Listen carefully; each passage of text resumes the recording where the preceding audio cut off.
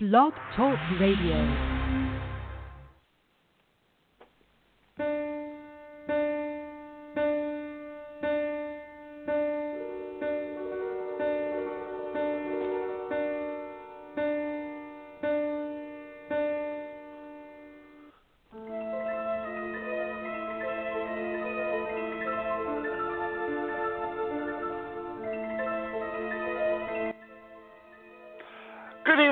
Welcome to another episode of The On the Cover, hosted by myself, John Robb, and Jeff Ayers. Jeff, how you doing?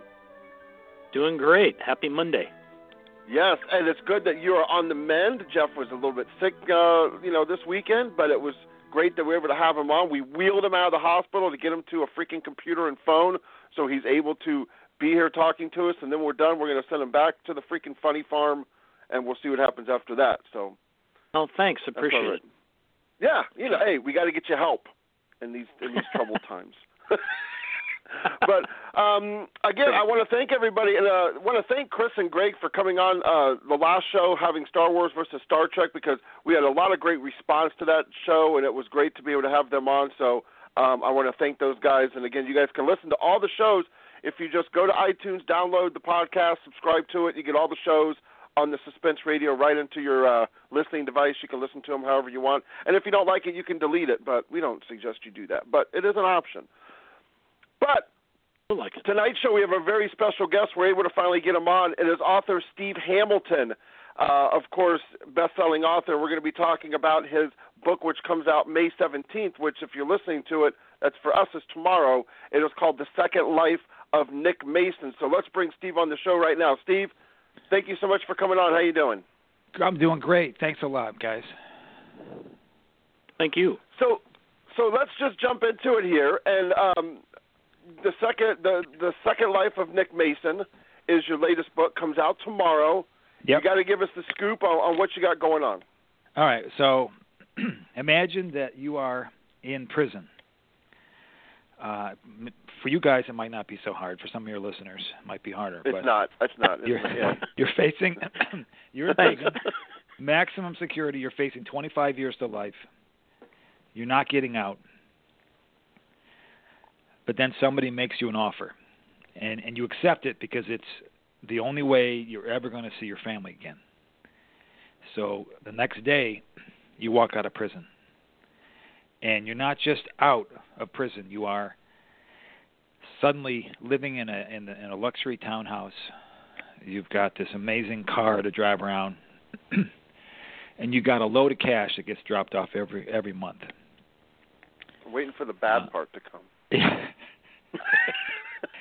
The thing is, in accepting this deal to get out, you sort of made this devil's bargain. And now there is a catch, yes, because now whenever that phone rings, you have to answer it. And you have to do exactly what you're told to do, no matter what it is, no matter what kind of crime you have to commit, no matter what kind of horror you have to face. You made this deal to get out of prison, and now there is no way out. And that's the basic idea behind this book. Very interesting. When you were crafting this novel, Steve, I'm guessing who came first? Was it Nick, the one who makes the devil's bargain, or was it Darius Cole, the devil?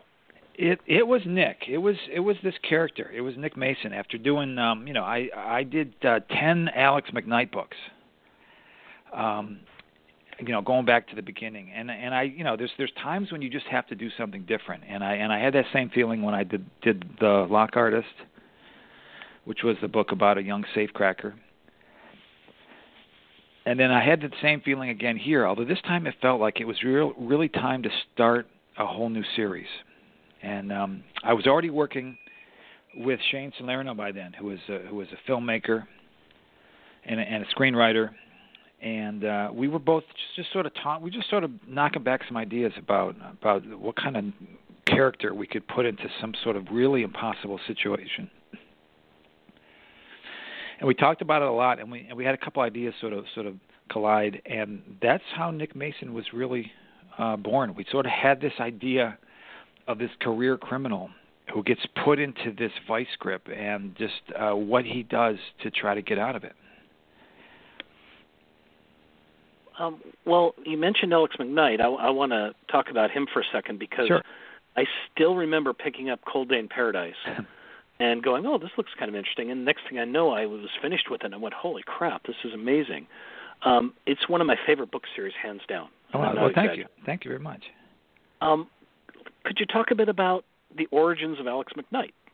Well, Alex McKnight, I mean, that's going back to when I just wanted to see if I could write a crime novel, really.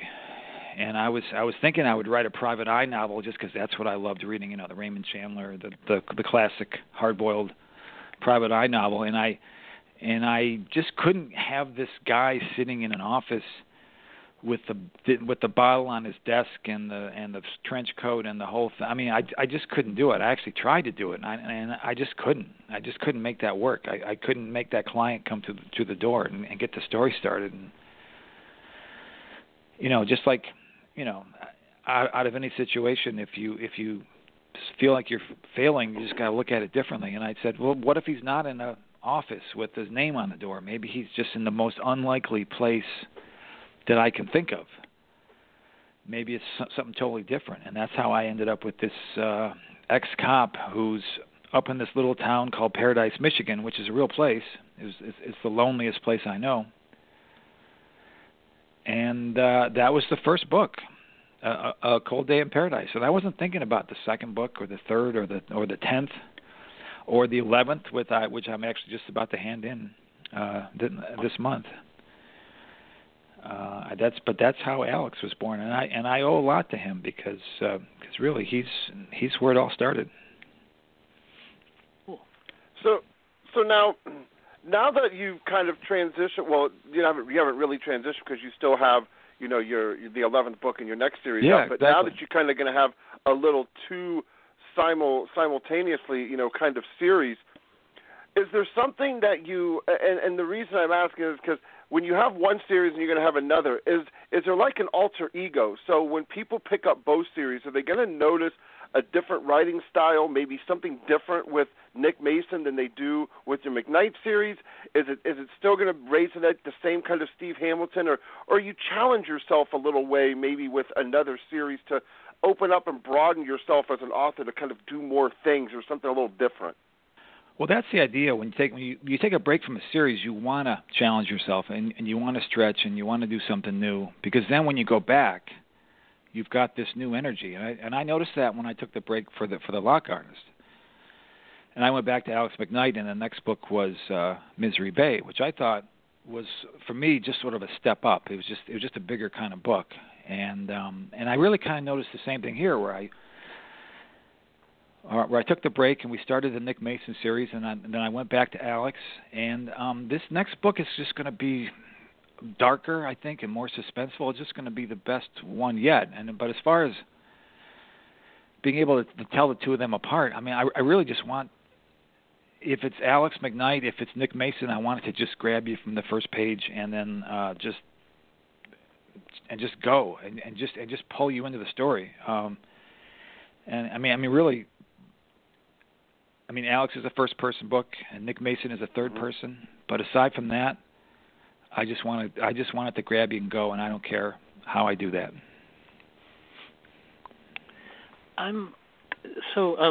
This book comes out tomorrow. It does, and yeah. It actually was supposed to come out last year. Yes. And I remember yes, I still have the original galley that I got. Yeah, oh, yay! Those are going for like $1,000 on eBay or something. So hold on to that. Thanks for letting me know. I'm going to get my kid through college now. But Jeff, we're splitting that because now I know. Oh, well, shoot, sorry. But a lot of our listeners are beginning writers.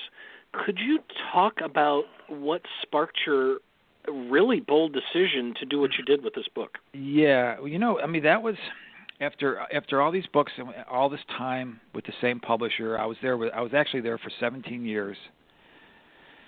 And I did 12 books for them, and I was the most loyal person in the world to a fault. And there were other authors who, this is St. Martin's Press. I'll just go ahead and tell you who they were. And this is the publisher that everybody starts with, and everybody leaves.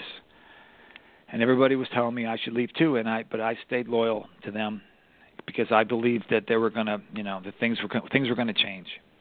And when I got to this series, it felt like this was the most important book of my life. And I just couldn't stand by and watch it die, because it felt like this was really my last chance to sort of break out and move to a whole different place.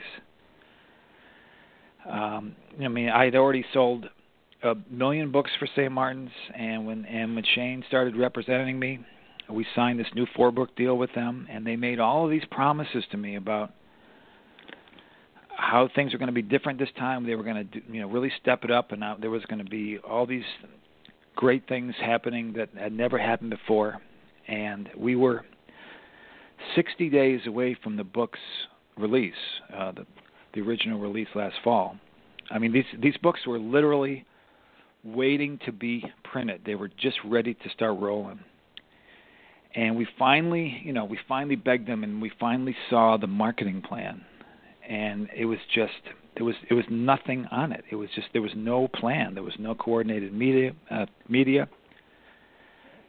There were no profiles. There was no interviews. The book just was not going to have any of the support that they had promised. And I remember that night, I was talking to Shane, and we both got really to sort of the same place when we were talking about it. And we just said to each other, we have to leave. I mean, it was this radical idea, and it was the scariest thing I've ever done. Absolutely terrifying, but I was lucky to have Shane on my side, because at least I had one person in my corner who believed in me and believed in this book as much as I did. Because we didn't know anything. We didn't know about the book. It was going to go out and get all these great reviews, or that it was going to get these quotes from other writers, or that Stephen King was going to tweet about it, or it was just a book that I had done, and I believed in it, and I believed in this new character, and in this new series. So we told them that we were going to leave, and Shane's probably the only agent in the world who would actually buy out the contract himself. But as soon as we told them that we were going to actually do that, I think, first of all, they were very surprised that we'd sort of called their bluff, but St. Martin's came right back and said to me, "You are making the biggest mistake of your life. You have just ended your career." So that was another really long night. Again, I remember it so well, because it just felt like I just bet everything I have on this. My family's future. I'd already left my full-time job by then. So we just stared at the ceiling like all night long, and I couldn't help but wonder if maybe they were right, if maybe this was the biggest mistake of my life. However, to follow up, the thing that I think that's important to get across, that I think a lot of new authors don't realize, is just because you get a book deal with a big publisher like a St. Martin's or a Simon & Schuster, Penguin Random House, right, that does not mean that you have technically made it, where a lot of these authors do, and then they're like, well, now what are you going to do for me? That's kind of a myth that needs to kind of be busted a little bit, that today's day and age, the publishers, like you said, they had a marketing plan that was pretty blank. For an author of your stature, right, it was blank. And I think that these authors need to realize that when you write the end and you get the book deal, that's only the beginning, especially today. It really is. And in fact, Publishers Weekly sort of called it the dirty little secret in the business, the fact that a lot of the big houses just don't do much to promote their mid-list authors anymore. And it really can be a shock. And in this case, having devoted so much time and loyalty to them, it was just devastating to me that this book was just going to go out and die. So it was, and it was, I mean, the worst part of it is that we sort of had this, how this all broke open. We had this agreement with them that after all the years we've been together, we were going to do this the right way. Nobody was supposed to say anything about it publicly. But the day that we left, they broke that agreement and they made this announcement that they were withdrawing the book, like without saying anything else about it, like it was their idea. So it really felt like they just tried to wreck my career on the way out. And because we had to respond to that and correct it, that's how the whole thing broke open, and it ended up on the front page of Publishers Weekly the next day. But it really, really hurt me after all those years for them to sort of try to make me damaged goods on the way out the door like that, almost like they were making sure I couldn't find another publisher. Of course, the way it turned out, it sort of totally backfired on them because the one thing that we had was that manuscript, which was already out there in galleys, so the other editors could get their hands on it, and they started calling chains. Sometimes it was even like different imprints from the same houses, and by the end of the day, he was getting offers from 10 other publishers, and that night, literally that night, he talked to Ivan Held, who's the president of Putnam, and we had a new deal. It was 24 hours later after we left. So it was just the most amazing turnaround of my life, and the response that I got from other authors. Talking about other writers who've either been there or haven't been there yet, but could sort of imagine. It really sort of touched a nerve with other authors, and at that point, it didn't even feel like it was about me anymore. It was just like it was just this story of all these other authors who had sort of could share the same experience, who had gone through the same thing. And I can't even say some of their names because some of the happiest were some of the writers from St. Martin's authors. Some of my right. fellow St. Martin's authors were. I got some really amazing notes from those guys. One of them told me that she felt like she was looking through the bars of her jail cell and watching me run through the hole I just cut in the fence. Wow, that's a good one. Yeah. No, real quick. Because, you called it the second life of Nick Mason. It's almost the second life of Steve Hamilton. It kind of is.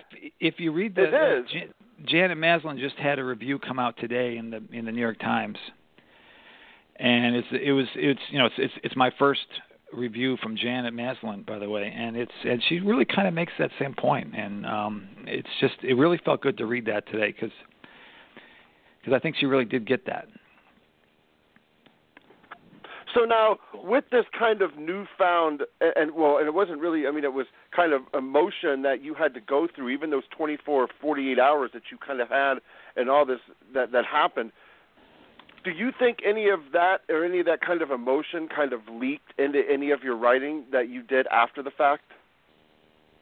I think it has to. It's just this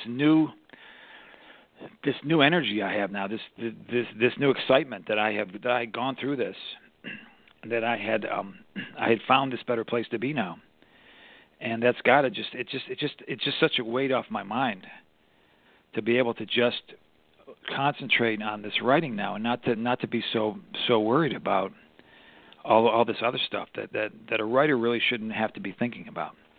Ideally, you should just be concentrating on the story and writing every day and not having to go through something like this. Well, I got to say, your new publisher loves you, and it's wonderful to see because the book is terrific. And listeners, pick up this book now. I got to tell you, go get it. Well, thank you. We'll pre-order it because that comes out tomorrow. That's true. Pre-order it now. The second you're done listening to the show, that's right. You'll get it. Actually, technically speaking, though, it comes out in an hour and 11 minutes on the East Coast. That's right. This is like the ball dropping on Yep. in Times Square, right? Exactly. That's true. Yeah, it's been. It's such. I have to say, after all this time, it's been such an amazing roller coaster ride to get here, and it's finally, like you said, it's an hour away, and I'm actually already on the book tour. I'm talking to you in a hotel room, and it all starts tomorrow. I mean, this all becomes real tomorrow. So I'm just waiting for tomorrow's. It's just like it's finally here. The day is here, and I just can't wait. I'm just so excited to be here. And unlike previous times, like back when, now with social media, you're going to get instant reaction. Come tomorrow. Yeah, it's actually been pretty active already, but you're right. Tomorrow's when it really becomes real. Yep. Tomorrow becomes real. You're right. One of the things I love about your work is you have a recurring theme throughout about isolation, and I'm wondering, why is that? That's funny. I mean, it's funny how sometimes other people can notice things in your writing that you're not really conscious of yourself. But then when somebody sort of stands back and points it out to you, I guess that has been a theme. If there's something these guys both have in common, is that they are isolated in totally different ways. I think one of the other things they have in common, just as a personality trait, somebody pointed out to me that they're both like intensely loyal people. You know, true. Which Nick is loyal to the friend that he didn't give up when he went to prison, and Alex is loyal to the few friends that he has, or somebody who's in need, maybe. I think it says something about the author. I mean, I think I was loyal to a fault for 17 years. I mean, I think you can see that same pattern. You know, and that's just the type of person that I am. So I'm going to always have a quality like that in any main character that I write. It's going to be important to me for that person to be a loyal person.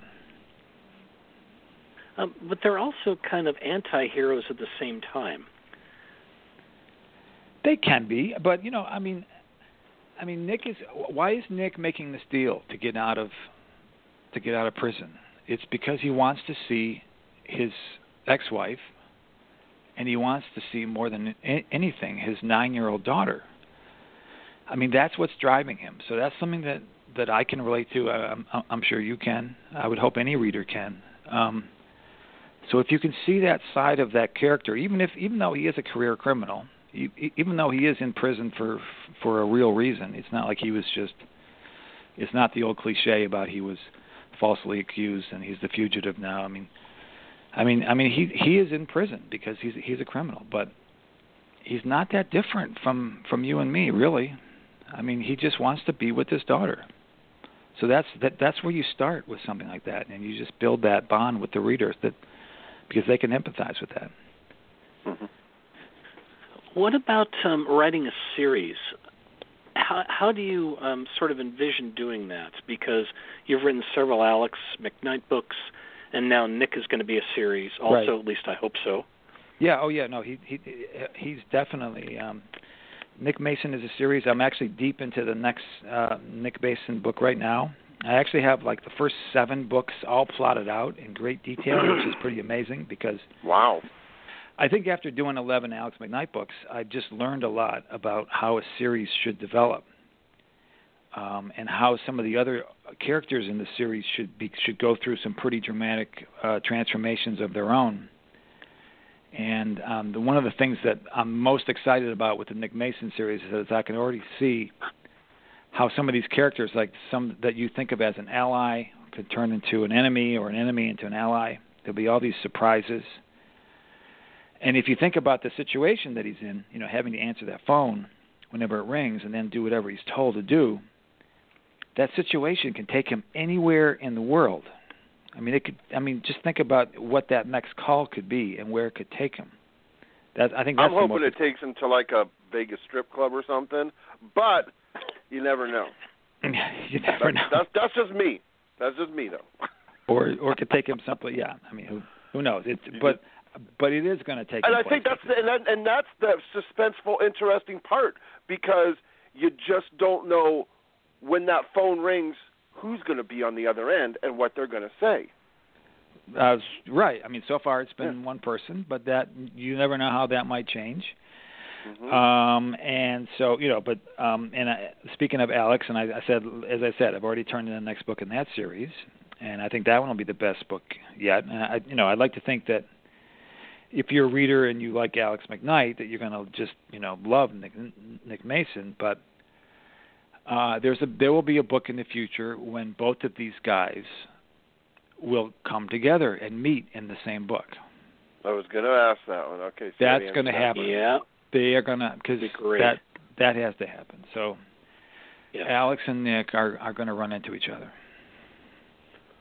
Well, nothing like leaving us on a cliffhanger, Steve, but we kind of have run out of time on that one. Okay. But hey, man, great stuff, and the insight, and we're so happy that you're able to, talk openly with your situation, what happened, because some authors or whatnot might not be able to. But thank you so much for being so open and honest in your situation, because I think it does shed light, and hopefully opens up people's eyes on what happened. And not to mention, you wrote a kick-ass book from it. I mean, and that's the thing that comes out tomorrow, and that's The Second Life of Nick Mason. So, kudos, man. Way to go. Well, thanks a lot. I mean, as long as it came out in the open, you might as well talk about it. You might as well, give your side of it. So that's all I've ever wanted to do is just be open and honest about what happened. And now that the book is out tomorrow, and I'm going 28 different events all over the country, the first time I'm really going to do it the right way and really go on a national book tour and see everybody. I just can't tell you how totally excited and amped up I am just to get this started tomorrow. I mean, that's breaking the rules already. 28 different locations for a book tour. That's almost unheard of unless you're sitting behind the computer and you're saying you're going on 28 different blogs or radio shows. But I love doing it. Seriously, it sounds like it's exhausting, and it probably will be, but I just can't tell you how excited I am just to start this. It just feels like this is really the second life, just like Janice said, just like you guys said. Yeah. This is my second life as a writer, and I cannot wait for it to start tomorrow. Oh, success. Yeah. Well, hey, great. Congratulations. Look forward to seeing both series, how they progress, how you're going to do it, and can't wait to see how you actually kind of bring them together in the book world and how you're going to pull that one off. So much kudos to you, my friend. Thank you again for coming on. It's been a pleasure. Oh, it's total my pleasure. Thank you very much, guys. Oh, and we'll see you at Thriller Fest. You got it. Yes, I'll be there. Awesome. All right. You have a good one, Steve. You got it. You too. Thanks. All right. Bye-bye. Thank you. So, again, everybody, that is author Steve Hamilton, and the book is called The Second Life of Nick Mason. Now, if you want to go to Steve's website, it is authorstevehamilton.com. Make sure you put the author in front of it. So, authorstevehamilton.com to find out more information about this book and all of his Alec McKnight series. Like you said, he has book 11 that's already been turned in, so that'll be good too. Let's take a quick break, Jeff. Let's come back after, and we will talk about we're going to get into some summer blockbusters now that Civil War finally hit. Batman, Superman kind of hit, so we're going to get into that. All right? Sounds good. You ready? Yeah. All right, let's take a break. Here we go.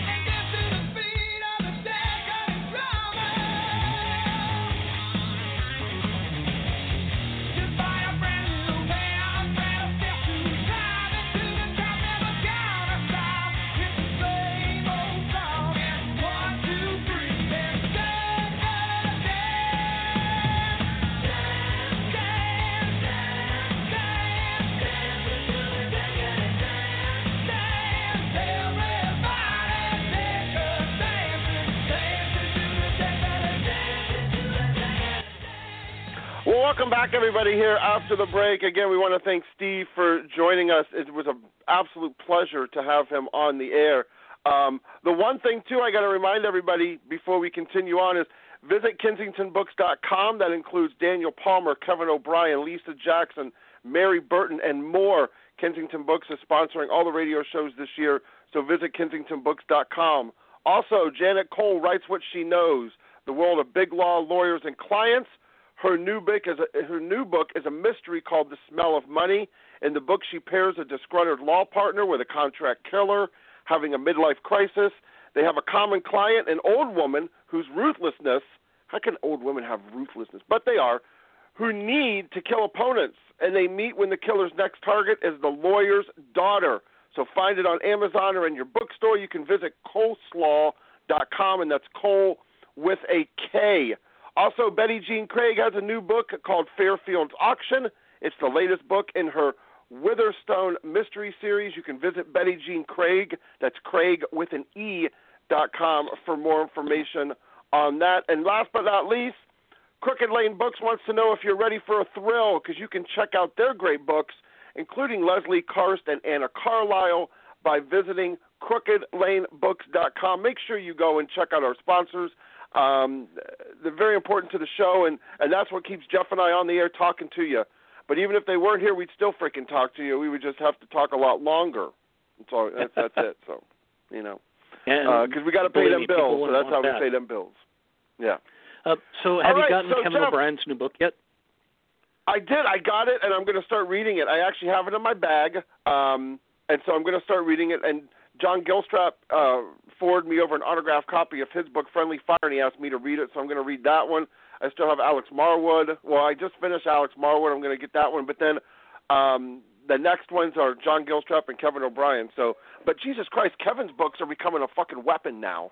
Starting to become as big as like Tom Clancy. Yeah, they are large, but they're good and immersive. And just finished the new book, and it's okay. terrific. So how is it compared to Okay, first of all, for all you that just heard that fucking beeping sound, I don't know what it is. I've been trying to figure out what it is. I don't know if I have a gremlin in my studio or what, but I can't figure out what it is. And it beeps every flipping 15 minutes. Like clockwork, it's like every 15 minutes the thing beeps. So you're going to hear it again at 8:18, just so you guys know. So it just beeps twice. But at least it's not a bomb, because it would have blown up by now unless it was created by ISIS, and then they would have blown themselves up, so I'm not worried about it. Or North Korea. Either one I'm okay with.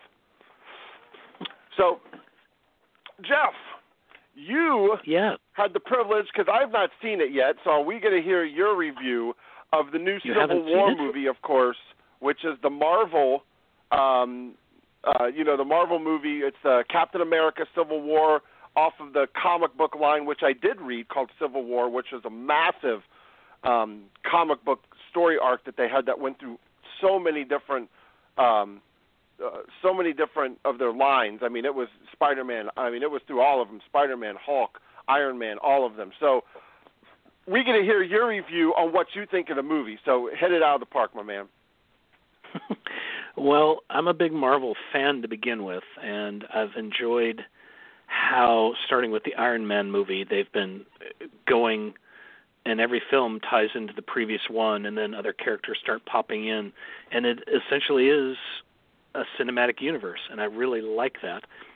And though I would, and still, if you're listening, Marvel, get the rights back to Fantastic Four, because they haven't done it right yet over at Fox. Sure. Well, you know what's funny? Just to top on, they actually got with Sony to be able to make the next Spider-Man movie, because Sony. See, a lot of people didn't realize that Sony held the rights to that, and that was Sony's baby. But I guess they actually got them to be able to. They're still going to make a lot of money, of course, Sony is, but they licensed them out to be able to do it for this Avengers kind of Civil War kind of series, I guess. So there's going to be another Spider-Man movie, which. You know, I thought Andrew Garfield did a good job. I guess it's this new kid. But they keep screwing up, you know, the whole Spider-Man series, I think. Got to tell you, I thought that Captain America Civil War was phenomenal. They really did a great job not only having the moral dilemma and forcing friends to become enemies. It worked. It's very funny. It's very sad. And you mentioned Spider-Man. They do bring in Spider-Man, and I was a little reluctant at first, and within a couple minutes of him running around, I was in love with this new one. They brought it back right. I'm excited to see what they're going to do with Homecoming, even though I hate the title, next year. And I thought it was arguably the best Marvel movie they've made yet. Now, is Homecoming going to be under Captain America, Thor, Iron Man, or the Avengers? No, it's Spider-Man Homecoming. Okay, it's going to be Spider-Man. Now, did you read the Civil War comic arc? I did, and it would have been fun to have some of the other groups in, like some of the X-Men and some of the Fantastic Four, but they obviously couldn't do that because of licensing. Right. But what they did with it and keeping it into what they've done up to this point, I thought they did a great job. Of course, they couldn't do the same storyline, and that's fine, but this was terrific. And in terms of how good it is, when I was watching it with my son, after it was over, he looked at me and he said, "Dad, that's what Batman versus Superman should have been." Well, and the truth is, the characters come first still. And this was a whole hell of a lot of fun. Well, now, the one thing that got me at the very beginning of the Civil War comic line was Spider-Man takes his mask off in front of everybody. That was a massive thing. He doesn't do that here. Okay. But it's clear that somebody knows who he is right off the bat, and they actually have some fun with that. Which is probably Tony Stark, because I believe Tony Stark does know who he is. Again, this is if you read the comics. People have to read and them. If you don't read the comics, correct. then you're not going to understand some of those little nuances. They're talking about Robert Downey Jr. actually being in Homecoming as a result. Well, they should, because if people, and a lot of people also don't remember that in the Spider-Man movie with Tobey Maguire, and the black suit, the black suit, if I'm right now, I might get emails about this from mad comic book people, and then they get mad. I believe that Iron Man made a suit for Spider-Man that was the black suit. Am I right? He makes a suit for him in this movie. Aha, so they did bring that shit in there. Okay. So, yeah. Because I think when they had the Tobey Maguire, when they had it like Venom with the black, and he turned whatever. No, the black suit was made by Iron Man for Spider-Man for a certain thing. And I don't remember exactly what it is, because I have to admit, we could go on for an hour show between DC Marvel, because I'm a DC guy and you're a Marvel guy. But we can't find one fucking thing that we agree on, except we both love each other and we both love this world. So that's the one thing we do agree on. Well, there you go. Yeah. Yes. So because I'm honestly, a DC guy and you're a Marvel guy. This movie is fun. Absolutely, and the reason I say that is because the DC films have been, some of them have been terrific, but the Superman last two have been god awful. Well, I got to tell you, I've not liked. I think Superman is one of the worst characters to ever have on screen. And the reason why I think that is because the villains have to be so flippin', alien, outlandish, because Superman he's indestructible pretty much. The only thing you can really get to is his mind, which the Batman versus Superman in the comic books, that's what happens, is that his mind is taken over.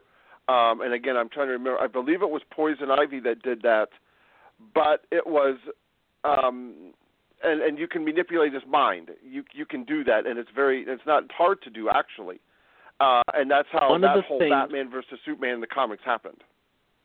One of the things that works so well with Civil War is the main villain is not somebody with superpowers or anything else. He's a normal guy.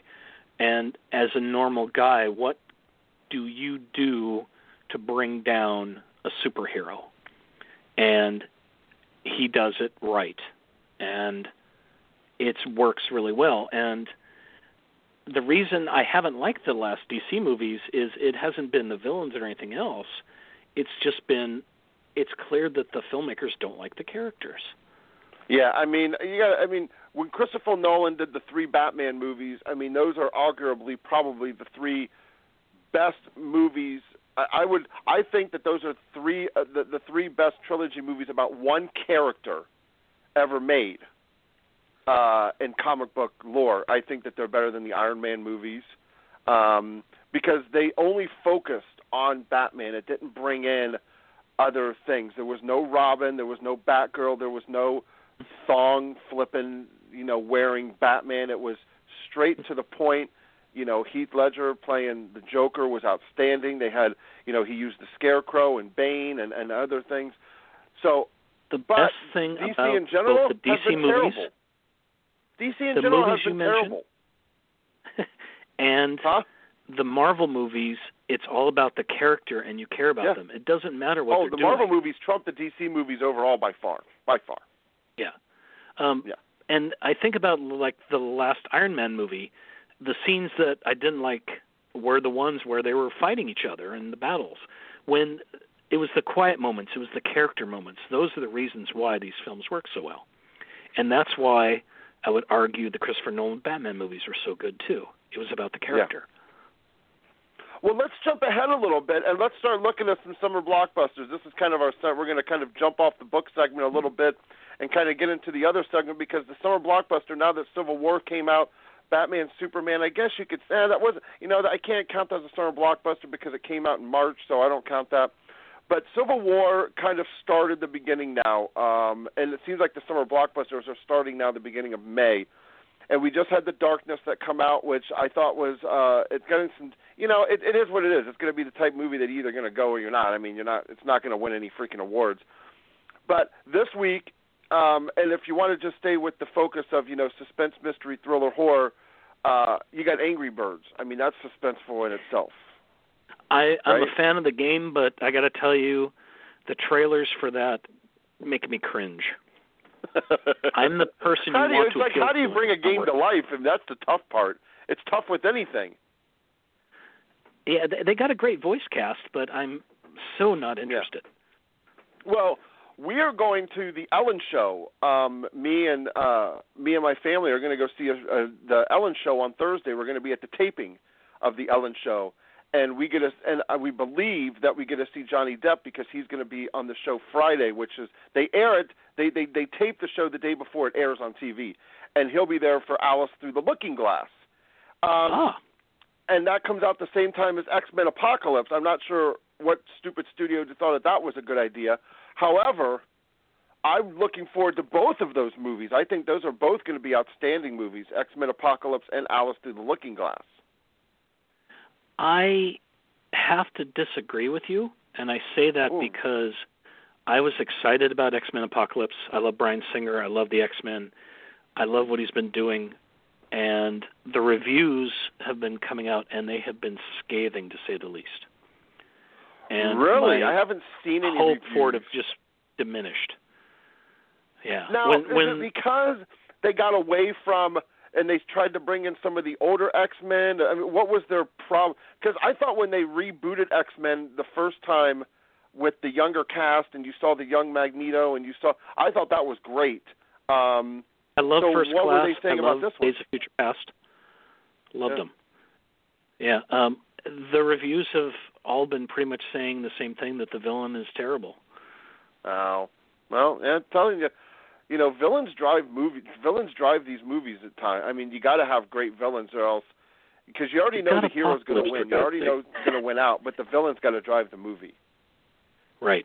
I'm still going to see it. But what about Alice? And you want to see Alice? Well, everything I've seen from the trailer tells me that it's just them standing in front of a green screen for an hour and a half. And I kind of got annoyed by the first movie for that reason. Oh, so you didn't really like Alice in Wonderland with Johnny Depp the first time? Not really. Okay. I wanted to, but I didn't. So what do you? So now those come out May 27th. Then coming out June the 3rd, you got Teenage Mutant Ninja Turtles. Oh yeah, Michael Bay, one of my favorites. Thank you. Out of the Shadows. That looks fun. I thought the first movie was really fun. And I think that the new Ninja Turtles are just fun, and I crack up and I love them, and I just laugh. Really?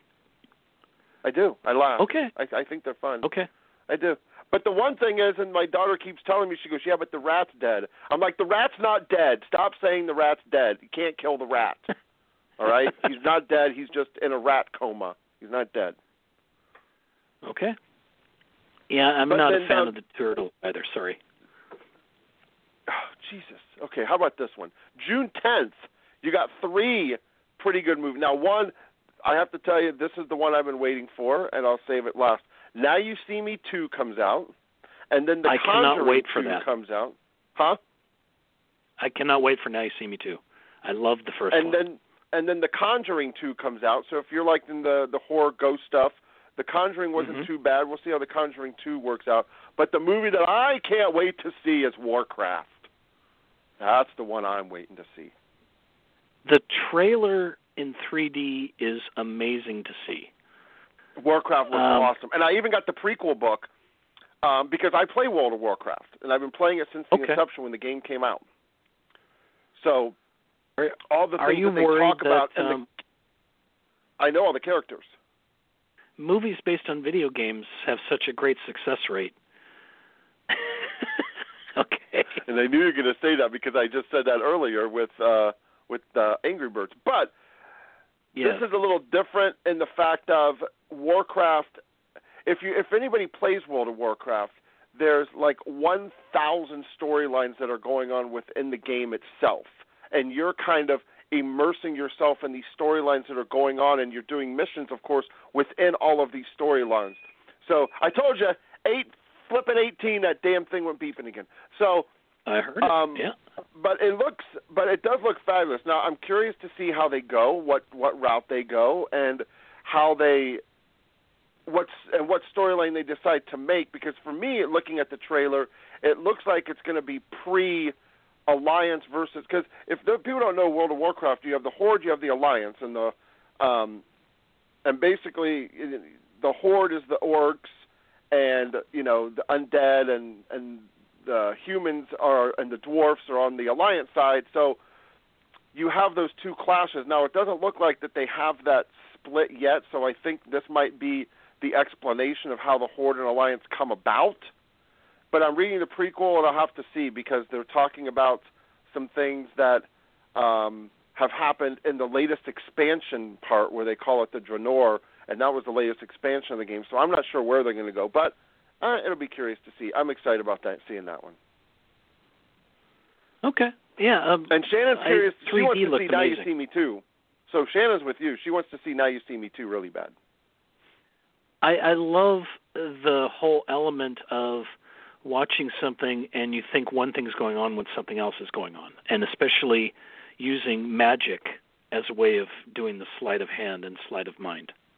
Yeah, I did find it funny that Daniel Radcliffe is in this one, and I found that kind of funny. Yeah.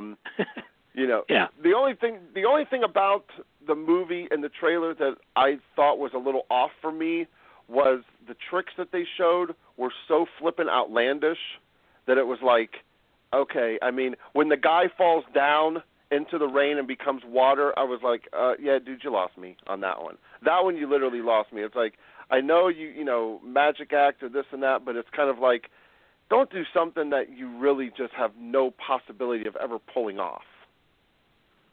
Well, how do you know that? I don't know. Oh, come on. Okay, now June 17th, finally you get the sequel to Finding Nemo, which is Finding Dory. That should be cute. And you also have Central Intelligence, which is Central Intelligence was the comedy between Kevin Hart and Dwayne Johnson, The Rock, which should be pretty cool. But June 24th comes, and we can talk about this a little bit. We got a little time. Is the sequel to Independence Day? I'm not too happy about it. I think that you can only pull off our world's going to end, and this is our Independence Day, July 4th speech once and make it work. This just seems like this is a cash grab, and I will not be going to see it. I'm in your camp on this one, especially because they didn't even get Will Smith to come back. Yeah, they got. That tells it to me right there. but when he there's says, no way. But when, is it Bill? No, it's not. It's Bill Paxton, right? Not Bill. Is it Pullman? It's Pullman. Okay, I always get the two. Bill Paxton was in Twister. That's right. When he said, when the trailer, when he says the exact same speech that he said before, it was like, dude, really? Is Randy Quaid coming out of the alien ship now, and he's going to be like, I'm back? I mean, it's like, come on. This is a cash grab at this point, and I'm not going to go see that at all. Yeah. I have no interest at all. I was surprised when it was announced. Now, here's a movie coming up June 29th, which I'm really worried about. My daughter had mentioned it because we were dumb enough to see. We were one of the dumb ones to go see the movie Open Water. And this is called The Shallows, which is the Blake Lively movie, which is about the shark and this and that. I don't know. You know what? Yeah. Maybe just to see Blake Lively in a bikini is about the only reason to go see it. Other than that, I just can't imagine that this movie's going to be any good at all. Let's run through them real quick here again now. So we got The Legend of Tarzan, July 1st, along with The Purge, the election year. Purge is a pretty decent series. That should be interesting. July 8th, though, Secret Life of Pets. Maybe the best movie for the summer could be out, Secret Life of Pets. That could be fabulous. It looks cute. Yeah. Then July 15th, you get another movie that I will not go see, and that is Ghostbusters. They already did it right the first time, so stop screwing it up and trying to do it again. If I don't take my daughter to that, she will kill me. You know, I was literally weighing, is death better than the ghost? I don't know. That's a toss up. Maybe I'll be in the movie at that point. I don't know. Maybe you will. And then of course July 22nd, we talked about this 2 weeks ago. Star Trek Beyond comes out. So we'll see how that one does. Let me just say that the fact that they have not released a second trailer for this movie, and the movie comes out in 2 months, concerns me a great deal. And I'm praying that this movie will be good. Well, maybe they'll stick it on a movie here. Maybe they'll stick it on like an X-Men movie in the theaters, and then they'll start showing it on TV. Sometimes they do that, so we'll have to see. Well, I hope so, yeah, because usually the Blitz is out there by now. True. Now, July 29th, Jason Bourne comes back, and that's Matt Damon, so that should be very good. Oh, I'm there. Hopefully. Yep. Another movie that I'm curious to see on August 5th is kind of like what Marvel did with Deadpool, DC's doing. It's the Suicide Squad, and I'm really curious to see that one. I really love the Harley Quinn character. I love Suicide Squad. I'm reading the comics right now, actually, to get myself caught up. So they curious announced to see today that there's going to be a Harley Quinn movie now. I know, and that should be interesting because she's one of the unsung heroes in DC that doesn't get a lot of praise, but it's just a fantastic character. So I think that's going to be great. I'm looking forward to seeing what they do with it. What else we got? We got Pete's Dragon comes out on August the 12th. Again, I guess it's just a remake of the original way back when. Well, with better animation. Yeah, better animation. But, hey, I mean, you know, Helen Reddy was pretty good. And Mickey Rooney, man, come on, Mickey Rooney. You got Robert Redford this time. That's true. And then after that, I guess there's a couple other movies I haven't really looked. There's one called Max Steel. It looks like Mechanic Resurrection comes out in late August. And then you start hitting into September where you're pretty much through the summer blockbusters. And I do see that Girl on a Train. It comes out August the 7th or October the 7th. I don't know about that. But Jack Reacher Never Go Back comes out October 21st. So if you're a fan of the Reacher, and you know, that comes out October 21st.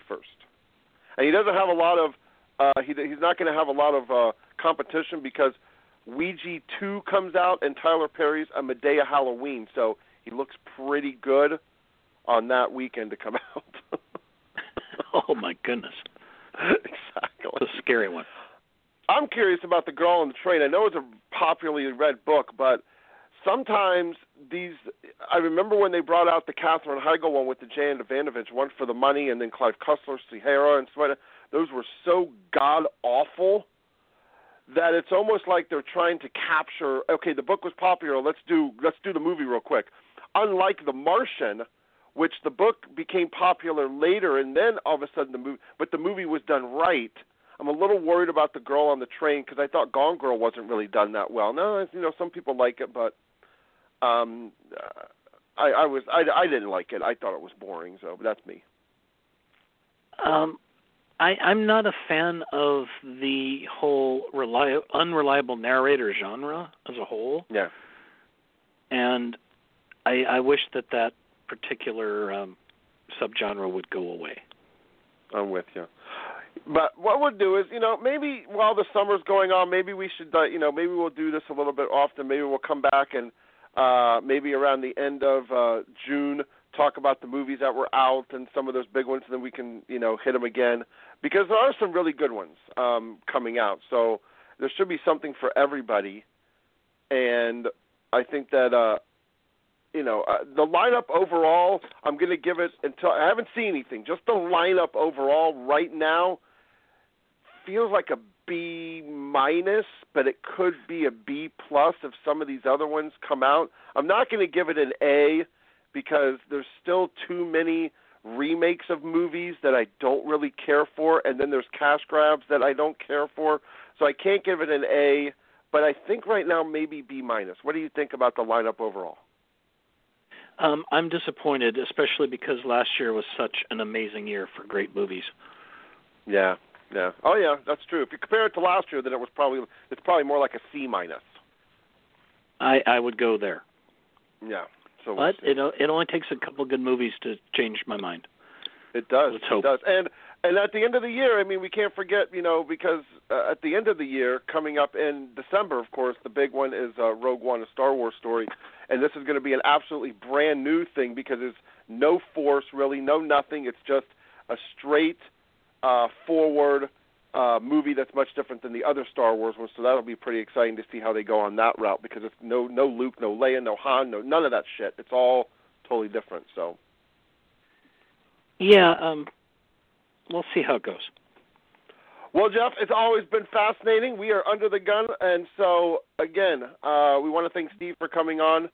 Make sure you go to authorstevehamilton.com for more information on his book, The Second Life of Nick Mason. Book comes out May 17th.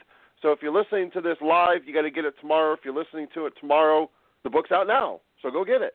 All right? There you go. And it is terrific. Jeff, it's always a pleasure, my man. You get well. Well, thank you. We will try, and we'll talk to you in a couple of weeks. And I'll try to fix this damn beep. And, if it, otherwise I won't fix it. All right, everybody. Yes, so we'll see you on 2 weeks. Until next time, keep on reading. All right, take care.